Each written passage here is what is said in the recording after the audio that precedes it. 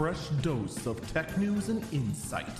This is the Early Burb Briefing. It is Thursday, September 30th, 2021. This is the Early Burb Briefing. I'm Eagle Falcon. All right, well, Twitch finally did it. They actually made some significant changes towards actually fighting against the hate raid situation that's been ongoing for quite a while. The hate raids themselves seem to have, for the most part, basically completely died off. For the most part.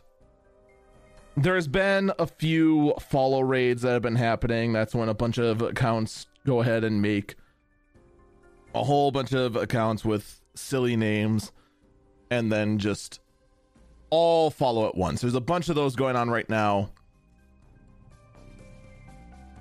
But that's for the most part it. And before I hear it, because there's already been a ton of claims going around, oh, this is all thanks to Twitch day off. You all know that Twitch publicly said they're working on the problem a full week and a half before anyone talked about boycotting Twitch for a day. I don't want to be the guy to like just pour cold water on it, but I have to be the one that presents the facts. Kind of like how, although the changes have been made, which expand upon what people are allowed to chat, whether they're email verified, phone verified, and also various settings in regards to that, as well as some exemptions. Those settings are okay, but it doesn't really help expand on it. No, what does is actually the settings we found experimenting. So here's the first thing. One, you can in fact still make an account and put in complete BS for the email and still talk in chats. That hasn't changed unless you go in and set the settings. You can find them in your creator dashboard under settings, under moderation. You need to go and set these because as far as we're able to tell, they're all off by default.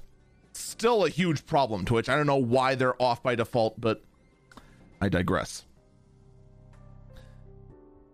In addition, however, if you ban someone, any other accounts from that IP are also shadow banned. None of their messages will appear to literally anyone else. We actually experimented to great lengths. No other device, no other web client, no other anything from that IP will be able to chat through.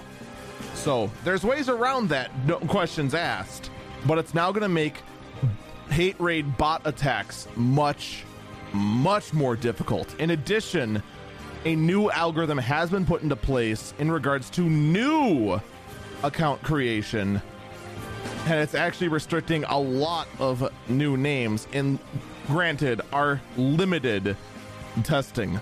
So a lot of what Twitch has done to fight against the hate raids was only put in recently, but is also not talked about in great detail, of course, so that the hate raiders don't know exactly how to get around it. That's going to do it for me. Stay safe and stay healthy.